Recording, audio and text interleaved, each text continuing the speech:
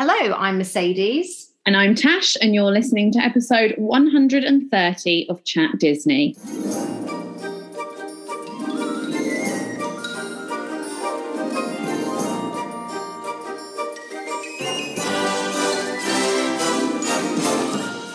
So welcome back to another episode of the Chat Disney podcast. And this week we are bringing you a brand new mini-series. We do love a mini-series here on the Chat Disney podcast.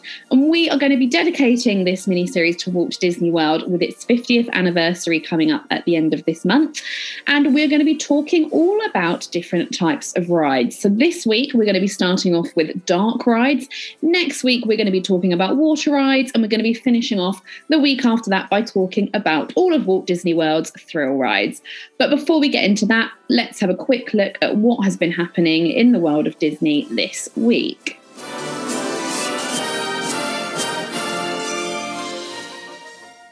So heading over for some general parks news, first of all, and the parks have been experiencing lower than usual crowds before Halloween season. We know how big Halloween season is in the American parks, and to hear that they're experiencing lower than usual crowds is obviously a sign of the times and what has been going on. But I'm sure those Halloween festivities will not be affected and will be going off as usual.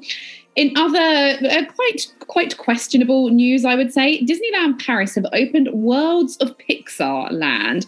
Now this, yes, Worlds of Pixar Land, it does not roll off the tongue very well, basically means that they have taken all the Pixar attractions. So we're talking about the Cars ride, Ratatouille, I can't even think what else they've got there, the Slinky Dog thing.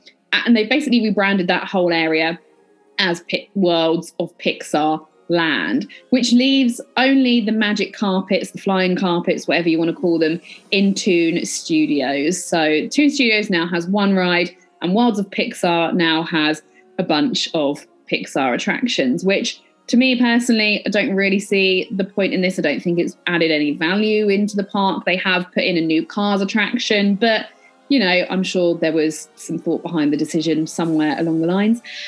And again, in slightly controversial news, we spoke about the lightning lanes that are replacing fast passes at Walt Disney World and Disneyland Resort.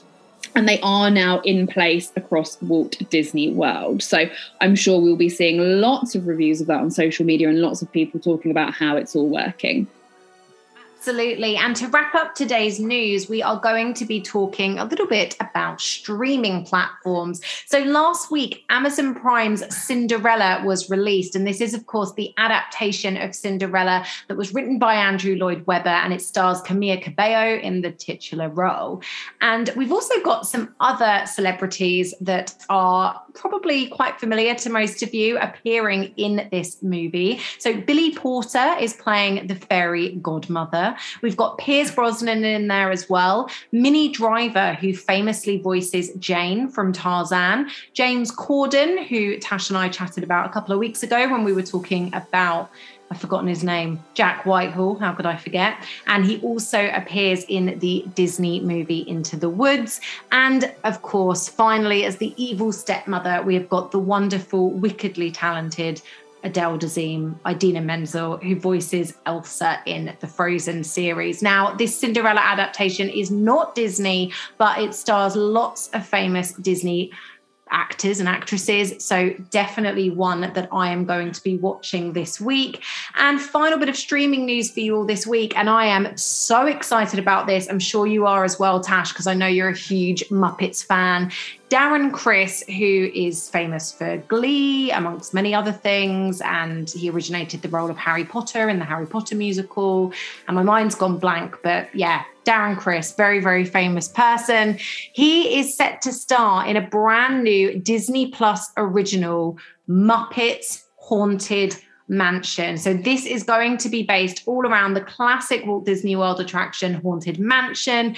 As I said, it's going to be starring Darren Criss. Apart from the Disney sing-along that the guys did in lockdown, I think this is Darren Criss's first foray into the world of Disney, and I personally feel that it's a match made in heaven. So I'm very excited about this, and will definitely be giving it a watch when it comes out. Oh, me too. I'm well excited for this. I don't know how it's going to come across and what it's going to involve, but I'm very, very excited. And that pretty much concludes everything that has been happening in the world of Disney this week. We're now going to move on to the main part of the episode, chatting all about Walt Disney World's dark rides.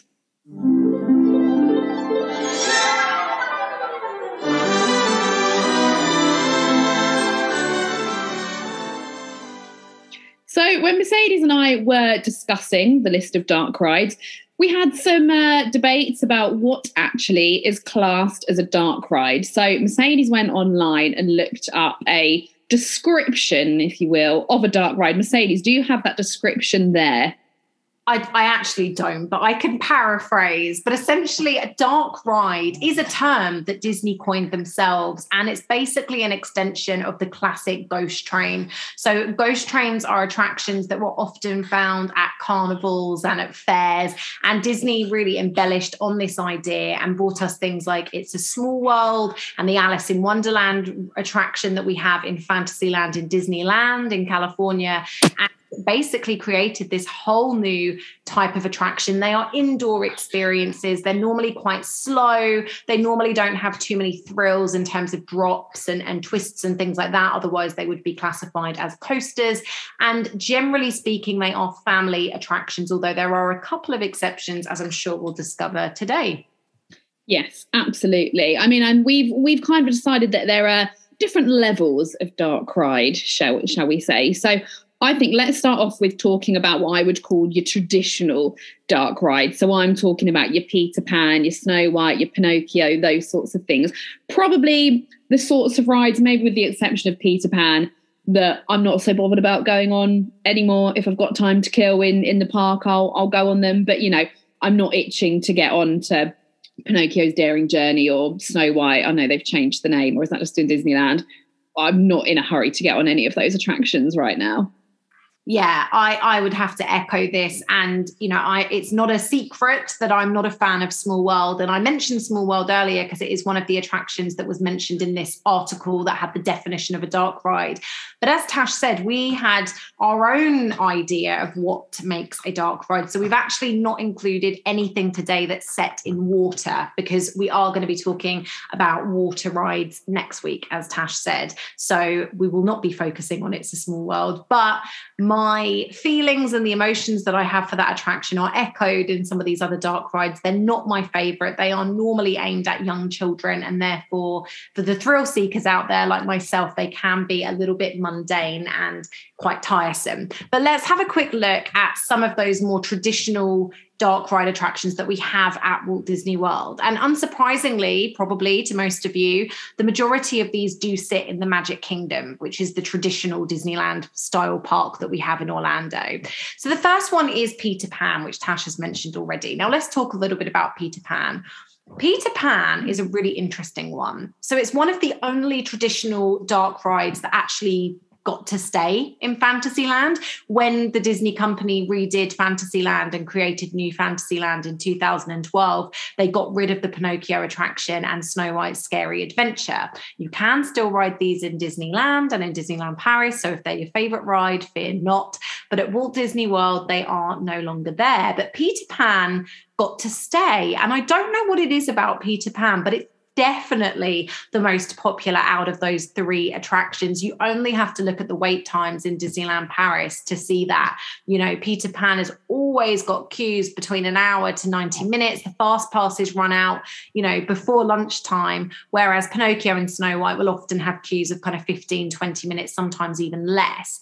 So what do you think it is, Tash, about Peter Pan that makes it really stand out from the crowd? I think that it's the fact that you are sitting in a ship and that it's going from above, like you're being hung rather than in a traditional cart. It's a little bit different in comparison to, you know, Alice in Wonderland, Pinocchio, Snow White. Like, I vividly remember the first time I went to Disneyland, my parents bought this book. And it was all about Disneyland, and it was all about the attractions and the rides that they had there. And I remember the way that they wrote about Peter Pan as if it was this most exciting attraction that you could ever imagine, like you were hung from the air. Like, I think that's what it is. It's a little bit different from some of those other rides. Like, if you think about it, they're all grounded, whereas you fly over everything in Peter Pan. I just think that that would be the one out of those kind of more younger audience dark rides that is the one that I would say I have the most interest in and the most desire to go on. Yeah, I definitely agree. And as I say, it's not one of my favorite attractions. I do find it quite boring. But even now, that moment when you're flying over London and you can see the buildings and the cars beneath you, it is breathtaking. And you can totally understand why small children love that moment. And I guess the difference is as well, you know, Snow White and Pinocchio, you're kind of walking through the film. Pinocchio is obviously set in Italy, Snow White set in Germany, whereas Peter Pan is set in Neverland. So we start in the United Kingdom in London, and then we get to make that flight that Wendy, John and Michael make. We get to follow the second star to the right and end up in Neverland, where there's pirates and mermaids and all these other kind of mysterious, mythical beings. So I guess there's that element too. So awesome. That is Peter Pan, which, as I say, is obviously located in Fantasyland in the Magic Kingdom. And whilst the majority of these attractions are based in Fantasyland, I think the most popular dark ride at Walt Disney World is actually in Epcot in the Norway Pavilion. And I am, of course, talking about Frozen Ever After. Now, this is one's a little bit controversial because this one, I guess, is water based, but I think because of the fact that it's got Disney IP, Disney classic characters, we'll talk about it today. So traditionally, this attraction was called Maelstrom, and it was a Norwegian legend, a Norwegian troll legend, and you were kind of going through all this gorgeous Norwegian landscape, and then you were about to fall down this waterfall, sort of down a cliff, and then this huge, scary troll emerged and said, "Go away!" And you were sort of, you know, before you know it, traveling backwards quickly down a water slide. But the attraction, whilst it's the same track in Frozen Ever After, is a lot tamer from what I can see on YouTube. But Tash, correct me if I'm wrong, I believe you actually rode this when you went to Walt Disney World last year, so you can probably speak to this a lot better than I can. I did, and I would put this in a different level from Peter Pan, Snow White, etc., because it is a bit more thrilling and a bit more exciting. I would say this is, you know, more family friendly. Like, I went on this by myself and I loved it. I thought it was really exciting. And I think with this ride as well, the technology that they use for those characters, obviously we've got the animatronics of Anna and Elsa and the characters, but then we've got the visual faces that use the screen technology. And I think this completely highlights how out of date maybe something like Snow White is with some of their animatronics. I mean, I'm thinking specifically about a different park here in Disneyland Paris, with the faces of those animatronics at the end of Snow White and the Prince are just absolutely diabolical. Like, they massively need to be updated. So yeah, for me, I really, really enjoyed the Frozen one. It was quite tame, but I also think as well, it being a water ride adds that element of excitement to it as well. Obviously, I never went on Maelstrom, so I've not got that to compare it to say how much tamer it is than that was. But as dark rides go and rides that are based at younger audiences, I think this is quite a thrilling attraction. Nice. Yeah. I mean, I've been on Maelstrom and I've watched videos of Frozen Ever After on YouTube. And from what I can tell, I think it's fairly similar. I think the difference is, instead of a scary troll screaming at you and then you going backwards quite quickly, I think, you know, it's Elsa's ice powers and her going, "Let it go," that then forces you to go backwards. So it's just a different feeling and probably less dramatic and less intense, because it's not, you know, you're not traveling backwards out of fear, you're traveling backwards out of like amazing magical ice powers, which obviously is going to put you in a better mood. And speaking of water, there is, of course, a slightly newer dark ride that we have in New Fantasyland as well, which is based under the sea, although it's not a water attraction. And that is, of course, the Little Mermaid dark ride, which I believe is called Voyage of the Little Mermaid. Now, I have been on this, but I've actually been on it at Disney's California Adventure, but I believe it is the same attraction. So Tash, we know you're a huge Little Mermaid fan. Ariel was your favorite Disney princess. What did you make of this attraction when you went on it? Again, I haven't been on this at Walt Disney World. I really wanted to go on it, but the queue for it was always ridiculous. Like, it was, I mean, not ridiculous. It was like probably over an hour, but for Benji, that's a long time to wait for an a dark ride in Fantasyland. He wasn't having any of it. And I was like, yeah, I'm not going to wait for an hour to go on that by myself. But again, I have been on the one in California Adventure. And my memory of that is a little bit outdated because it was, a good 10 years ago now, probably. But I remember really enjoying that ride at the time. Again, I think it's got that slight step above the dark rides like Alice in Wonderland, Peter Pan, not Peter Pan maybe, but Pinocchio. But maybe that's just because I am biased because I love The Little Mermaid so much. Yeah, I personally would put it in the same. But I mean, the difference is, again, you know, Pinocchio, I'm being trapped in a cage, and then I'm scared that a whale's going to swallow me, whereas The Little Mermaid, I'm singing along with Sebastian and co. So it is a more enjoyable experience, but I don't think that's because of the ride technology. I think it's because the music's better and the narrative and the places that you're taken to are better. So I would say this one's definitely more enjoyable for children for that reason. And so therefore I enjoy it more. So before we kind of head into maybe some of these other attractions that are a step up, to use your phraseology, Tash, there are a couple of other dark rides at Walt Disney World that I just wanted to mention. So the first three here are all from Epcot, and they are the Finding Nemo attraction. I cannot remember the official name of this one, but it's the one that's in the seas at Epcot, and you're in like a big kind of pink clam. And it, to be honest, it's probably one of the most boring attractions, I think, at Epcot. So we won't dwell on that. But I will be interested. Did you go on it, Tash? I did, yeah. And again, I wasn't that impressed by it. I think it could have been done so much better. I think that was a real letdown, that ride. Yeah, I agree. And then the other two Epcot dark rides are, of course, Journey into the Imagination with Figment, which I've spoken before on the podcast about how much I detest that attraction. And then Spaceship Earth, which I actually really like Spaceship Earth. I know you fell asleep on it, Tash, but I like how, you know, it uses animatronic technology to tell the history of humanity. It's very educational, but still classic Disney with, you know, the fact that it's animatronics and so on. And then the final sort of more traditional dark ride, and this really is, I would say, the most traditional dark ride at Walt Disney World when we think about the history of the dark ride and the fact that they came from ghost trains, is, of course, the Haunted Mansion. And what's really interesting is that when Tash and I were compiling this list, we were like, Haunted Mansion, that's scary, that's a thrill ride. But if you look online, you know, Wikipedia does not lie. It is the ultimate dark ride and definitely the most in keeping with what the definition of a dark ride is. Yeah, absolutely. I mean, because it's not, I wouldn't say it's thrilling in the same way as like a coaster is or something like that, like Space Mountain, but it has got that bit more exciting. But it's the perfect family ride that I remember going on it when I was 10 and I was petrified, but then I loved it and I thought it was quite cool, like going on like this creepy, scary-ish ride.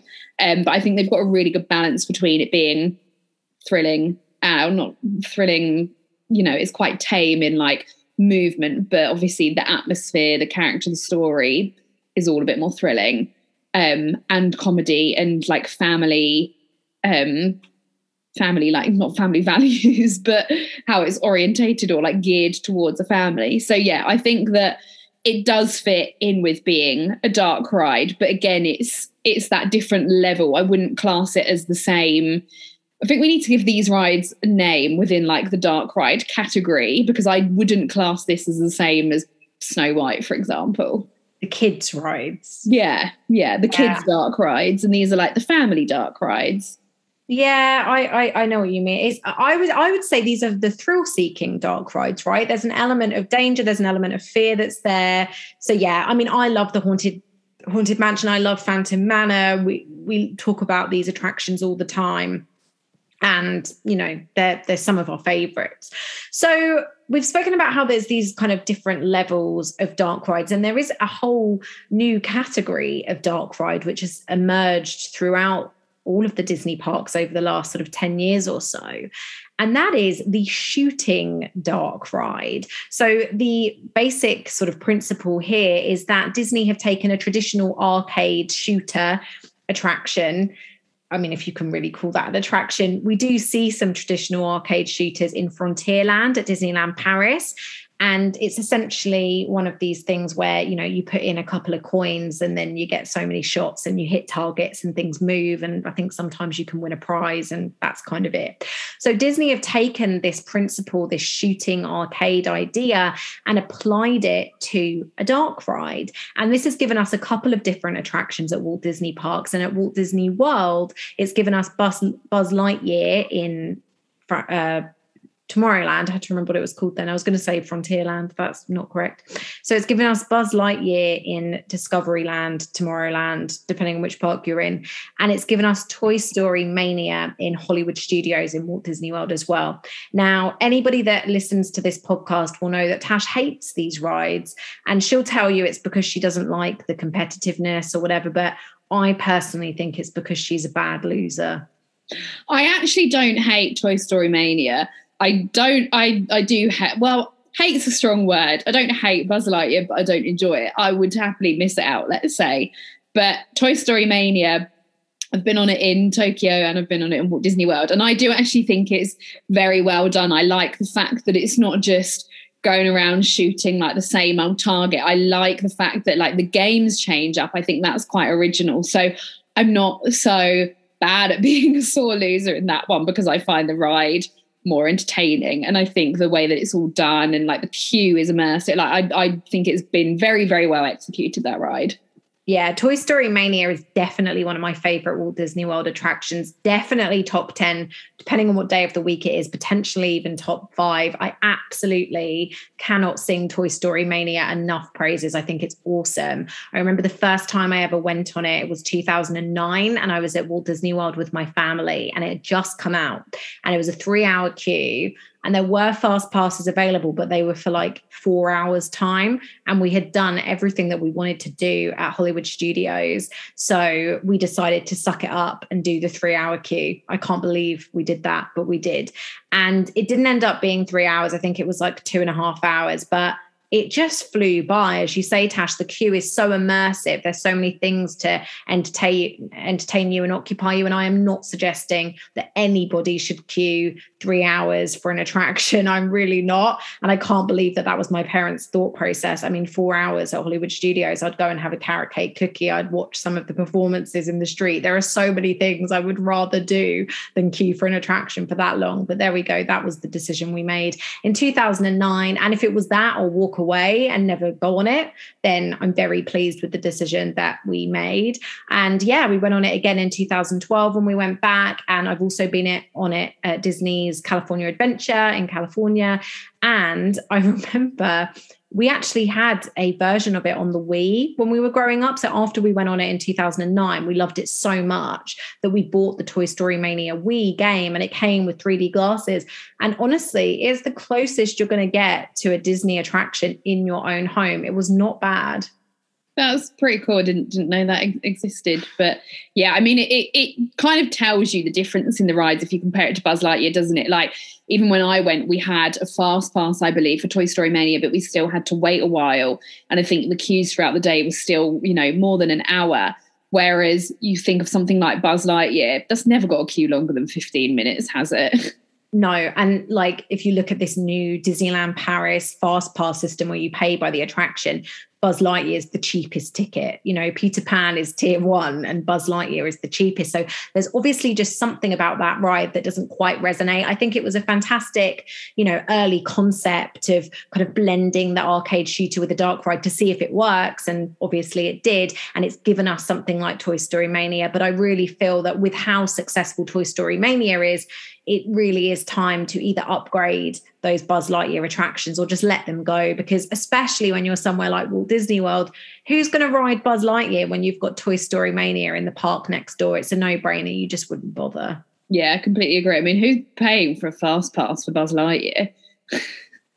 God knows, everything has a fan. So shall we move on to the final category of dark rides? And these are some of the newest dark rides that the Walt Disney Company have been producing and some of the most exciting right now. And these are, of course, the trackless dark ride. So very, very similarly to the traditional dark ride in that you're kind of going through a narrative, normally the plot of a movie or something like that. But the difference is here is the main difference is that every time you ride the attraction, you're going to get a slightly different perspective because there's no track. So you don't have a car immediately in front of you and a car immediately behind.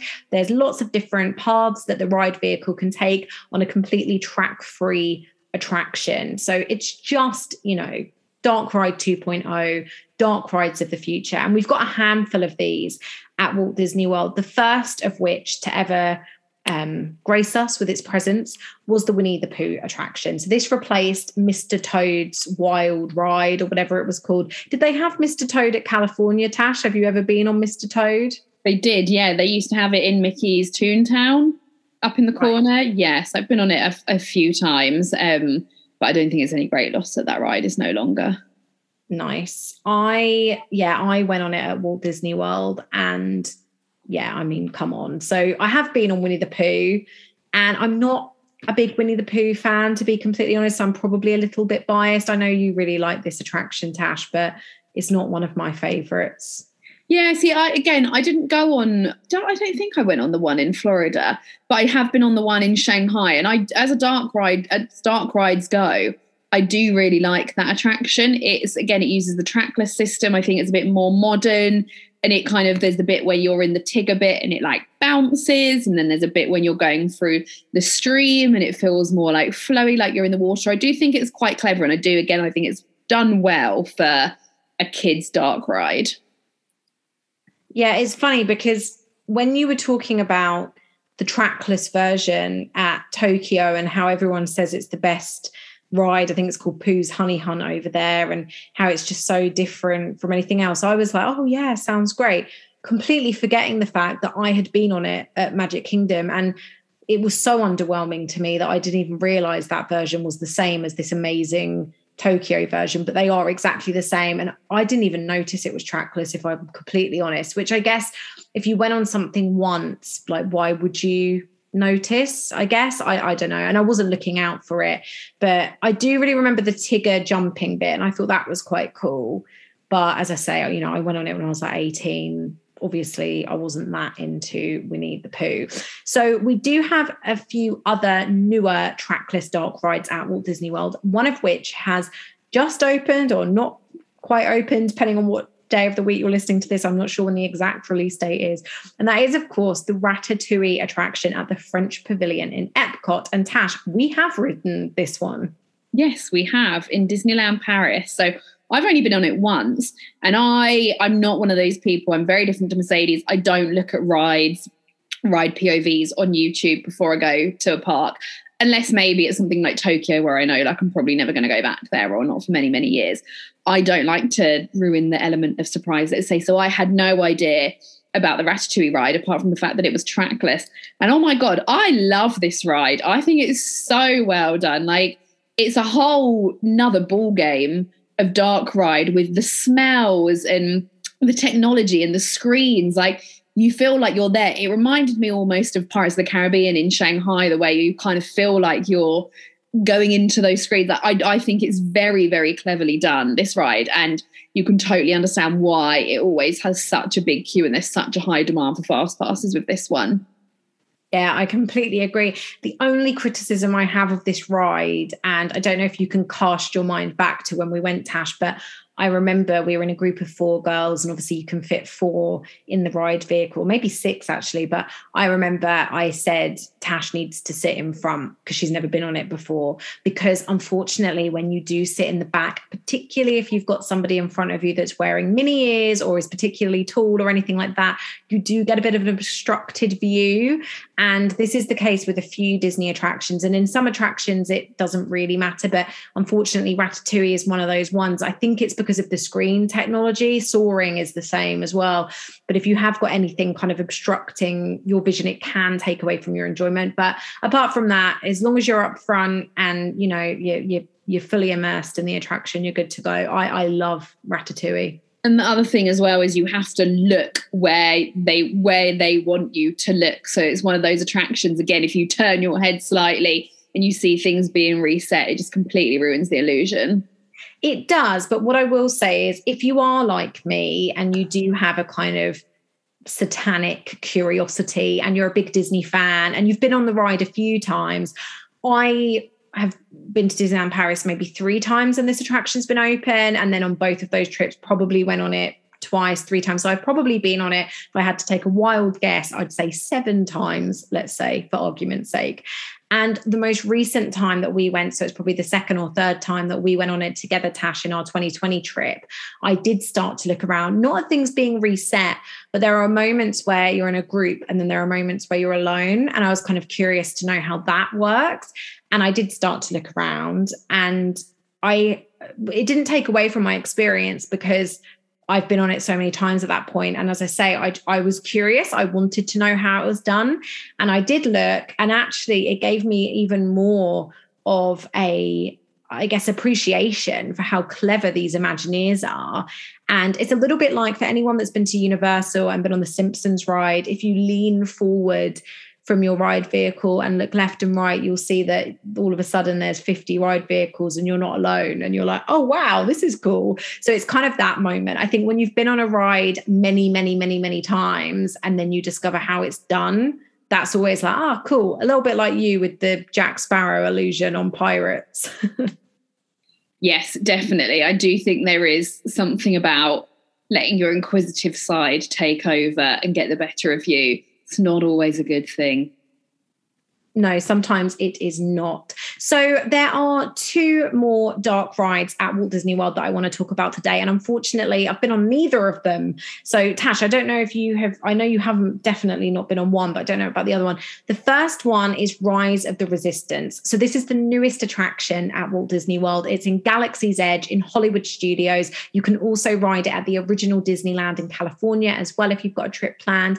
And all I have heard about this attraction is just complete positivity. My sister's friend Emma lives in California and she went on it recently, and literally she had nothing to say about her Disneyland trip apart from how incredible this attraction is. Everybody says how amazing it is. I've watched several walkthrough videos, of course, and honestly, this is next level. Like, it makes Pirates of the Caribbean Shanghai look basic. And that is saying something, because I think that is the greatest attraction of all time. This is, that Shanghai Pirates technology, like escalate, this, honestly, I'm getting so excited talking about it and I haven't even been on it yet. I can only imagine how incredible it is to go on that ride. And it almost feels like giving it a bit of a kick to say that it's a dark ride, because we do associate dark rides with, Peter Pan and Frozen and things like that. But I cannot wait to go on Rise of the Resistance. And then the second one, and this is the one that I'm not sure if you've been on, Tash, is Mickey and Minnie's Runaway Railroad. So this replaced the great movie ride at Hollywood Studios, much to lots of fans' dismay. That was a very beloved dark ride. And I don't know too much about it, to be completely honest. So Tash, did you get to go on it? Did you see anything when you were there? I didn't know. It wasn't open yet when I was there. I think it opened shortly after I had been, or maybe not, because that's when the pandemic hit, but it wasn't open. But yeah, again, I know that people rave about this ride as well. But for me, I'm just gutted because I never got to go on the Great Movie Ride. And I feel like I would have loved that attraction. And also it uses that animation style of Mickey and Minnie and the gang that I can't stand. I hate that animation style. So I just feel like, for me, that ride, again, it's kind of like Rise of the Resistance. Like, yes, I'm sure the technology is amazing and I would love to go on it. But part of me also thinks that, would it just be a bit lost on me because I'm not into Star Wars? And that's how I feel about this Minnie and Mickey Runaway Railway, whatever it's called. I don't like that animation style, so I just don't know if I would warm up to it. Yeah, I don't think that would be a problem for you with Star Wars, because like I talk about this all the time, but my mum's favorite ride at Disney is Star Tours. She hates Star Wars. She's never seen a film, but because the ride is so great, she just loves it. And I genuinely think Rise of the Resistance would have a similar feeling.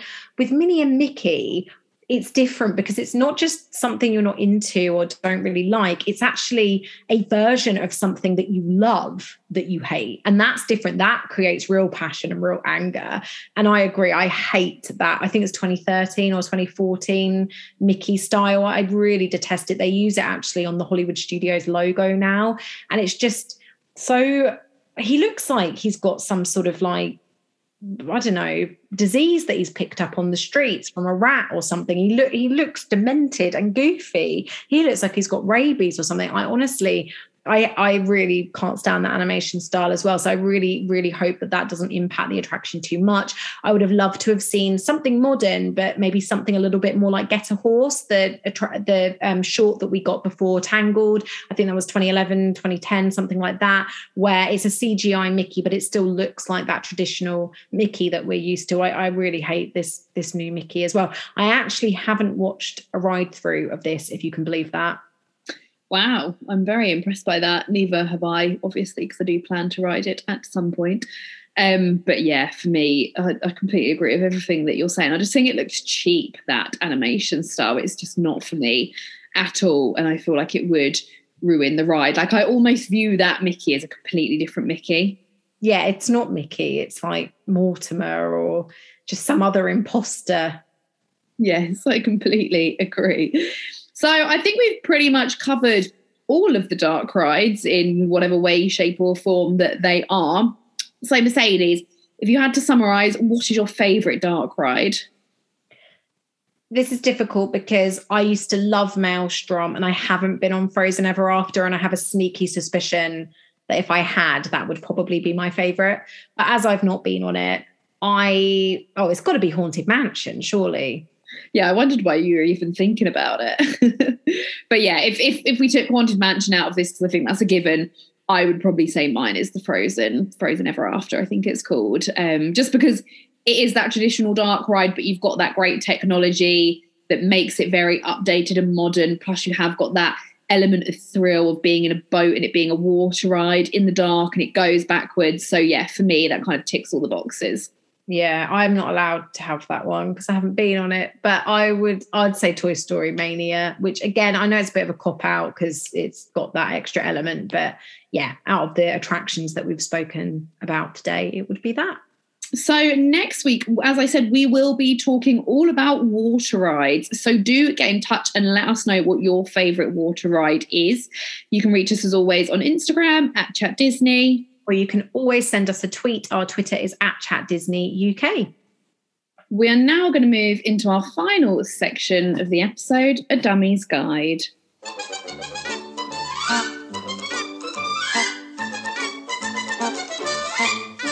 That's not it. So today it is Mercedes' turn to be the dummy, although I am also a dummy because this is not a subject matter of something that I am very familiar on, although probably slightly more familiar than Mercedes on. And very random, I don't know why we're going to be talking about this film, but Mercedes thought it would be a good idea for her to do a dummy's guide to Pete's Dragon. Now, Mercedes, are we doing the 1977 Pete's Dragon or the 2016 Pete's Dragon?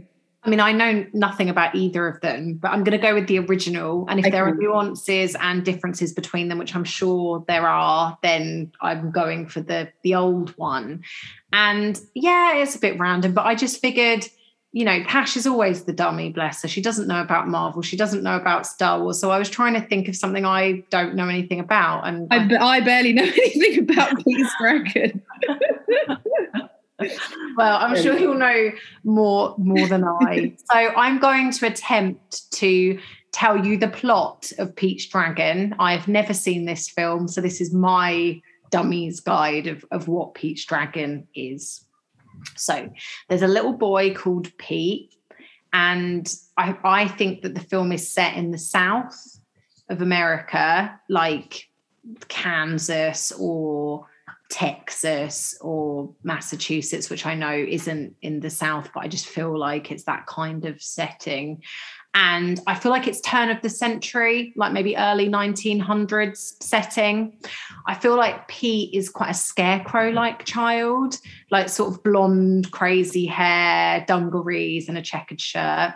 And I don't think Pete's got any friends, if I'm being honest with you. I feel like he's quite bullied and picked on by his peers.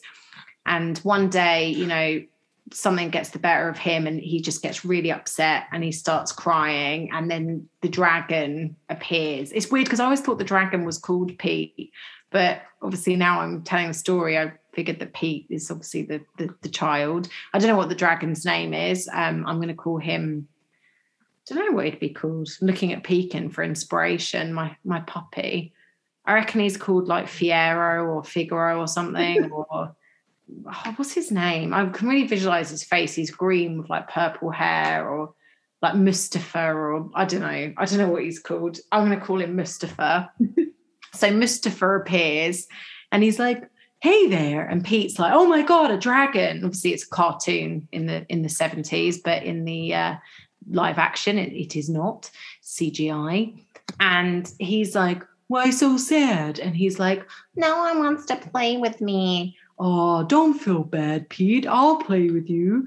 And then they start playing together and he has a great time. And then his parents are like, Pete, come in for dinner. And he's like, oh, Mustafa needs food too. And then they're like, what? And they think he's crazy. And then this goes on and on and on, playing with him and the parents not believing him. Kids at school get wind of this crazy dragon character and they start bullying him even more. It gets really bad and the parents want to send him to like a mental institution because they just don't believe that this dragon exists. And in the end, they all can see the dragon and then they're like, oh, we're so sorry that we judged you, Pete. Like, we can see that Mustafa is not, part of your imagination, like he's real, whatever. And then he has a really good relationship with his family and they learn to get on and he makes some friends like of his own. And then when Mustafa is satisfied that Pete is okay, he disappears and he's like, you don't need me anymore. And then he disappears into the distance. You're actually not far off, like you're quite, there are some details that you completely way off, but like the general plot, you weren't miles away. Okay. So it is set in New England. And it is set, and it is set in the early 1900s. So it's near like Massachusetts, like I said. Yeah. One detail that you didn't mention is that it is a musical. Is it? Yeah. Oh, I didn't think it was. Can you sing me a song? I could not sing you any song. Tell me, like, is there a song, like a main song that I would know? I don't think so. Bear in mind, I saw this film many times as a child and I can't think of any songs. The 2016 version is definitely not a musical, but the 1977 version is a musical. So there we go. That's surprising. The dragon's name, what did you go with? Mustafa? Yeah. So the dragon is called Elliot. Oh, maybe I did know that. Yeah, it's a human name. But yeah, so Pete is I think he's an orphan. And he's like been adopted by this horrible family who basically they use him as a bit of a Cinderella type character. They're not very nice to him. So he runs away from them. And I think, I might be wrong, but I think that we don't see a first meeting between him and Pete. I think Pete is just there automatically. And one big detail about Pete is that Pete is actually invisible. Do you mean Elliot? Elliot, yes. It is confusing. So Elliot is actually invisible. I don't think... Yeah, I didn't say that, but I kind of was alluding to it. Like, he's clearly an imaginary character. Right. So, yeah, and it basically follows them on their journey and their adventure, and they go and they move in with this old man and his wife who live in a lighthouse. I vividly remember that bit of the film. And basically, because no one can see Elliot, everyone thinks that Pete is like this really like ridiculously clumsy boy who like misbehaves. He gets blamed for a lot of stuff at school going wrong because it's Elliot's fault, but people think that it's Pete's fault. And then I can't really remember what happens, but obviously there's some big ruckus that happens in the town and everything goes wrong. And Elliot ends up saving the day. I think he ends up saving the wife or the teacher. And then people finally believe Elliot that he's real. And then at the end, he pretty much had it spot on. Elliot says he has to go off because Pete no longer needs him. He's got a good family life. He's been adopted by this man and woman in the lighthouse, and he's made some friends. He saved the day. And so Pete then has to go off to help another child in need. I mean, it's kind of like a hybrid of E.T. and Mary Poppins. So I definitely should have guessed the name Elliot from E.T. I wonder if that's where they were going with that when they named the child. But great. Well, I definitely don't need to see the film then because I basically guessed the plot.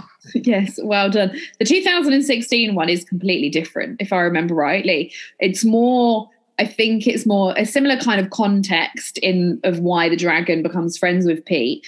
But I think it's more about Pete's home. This is really confusing. Elliot's home. Elliot lives in the woods. And I think it's got a bit more of like a conservation story going on with it. And there's some loggers who want to destroy his home. And there's a big battle, and not a big battle, but like there's a big protest about it. I can't really remember. I only saw it once and it was on a plane. But yeah, it's quite different. But well done. You did very well. Thanks. I'm really pleased about the New England aspect. Massachusetts was in my head. It's probably not Massachusetts, but that's good enough for me. And are there any other movies or TV shows that Tash and I have ever said that we've not watched that you would like to hear us do a dummies guide to? Remember, you can contact us on social, or you can always send us an email. Our email address is chatdisneyuk@gmail.com. That is it for today. We will be back next week talking all about water rides. So do tune in next Monday at the same time. Bye. Bye. Thank you. Goodbye now. Goodbye. Goodbye. Thank you. Goodbye.